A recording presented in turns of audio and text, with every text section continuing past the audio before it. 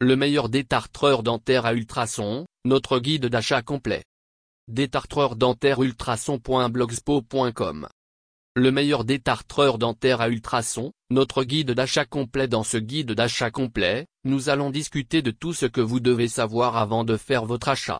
Nous aborderons des sujets tels que les caractéristiques, les avantages et ce qu'il faut rechercher lors du choix d'un détartreur dentaire à ultrasons.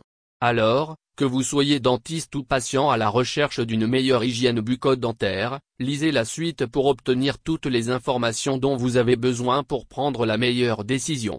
La première chose à faire est d'identifier vos besoins. Quel type de mal de dents avez-vous? S'agit-il d'un problème profond qui nécessite un traitement spécial? Si c'est le cas, vous avez besoin d'un détartreur dentaire à ultrasons. Ce type de détartreur dentaire est spécialement conçu pour éliminer la plaque et le tartre des dents. Il est également idéal pour traiter les maladies des gencives et autres problèmes de santé bucco-dentaire.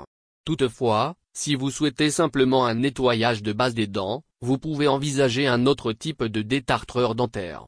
Les brosses à dents électriques sont une bonne option pour un usage quotidien, ou si vous n'avez qu'un léger mal de dents. Elles existent en version manuelle et ultrasonique, alors assurez-vous de choisir celle qui vous convient le mieux.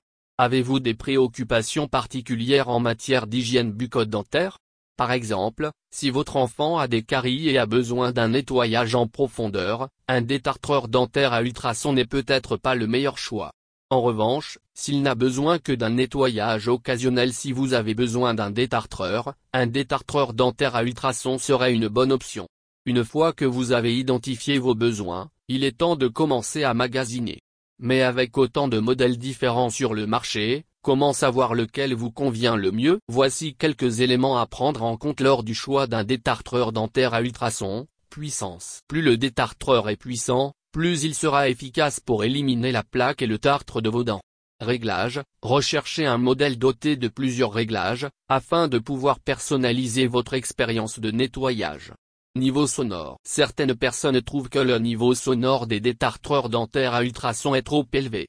Si cela vous préoccupe, choisissez un modèle moins bruyant.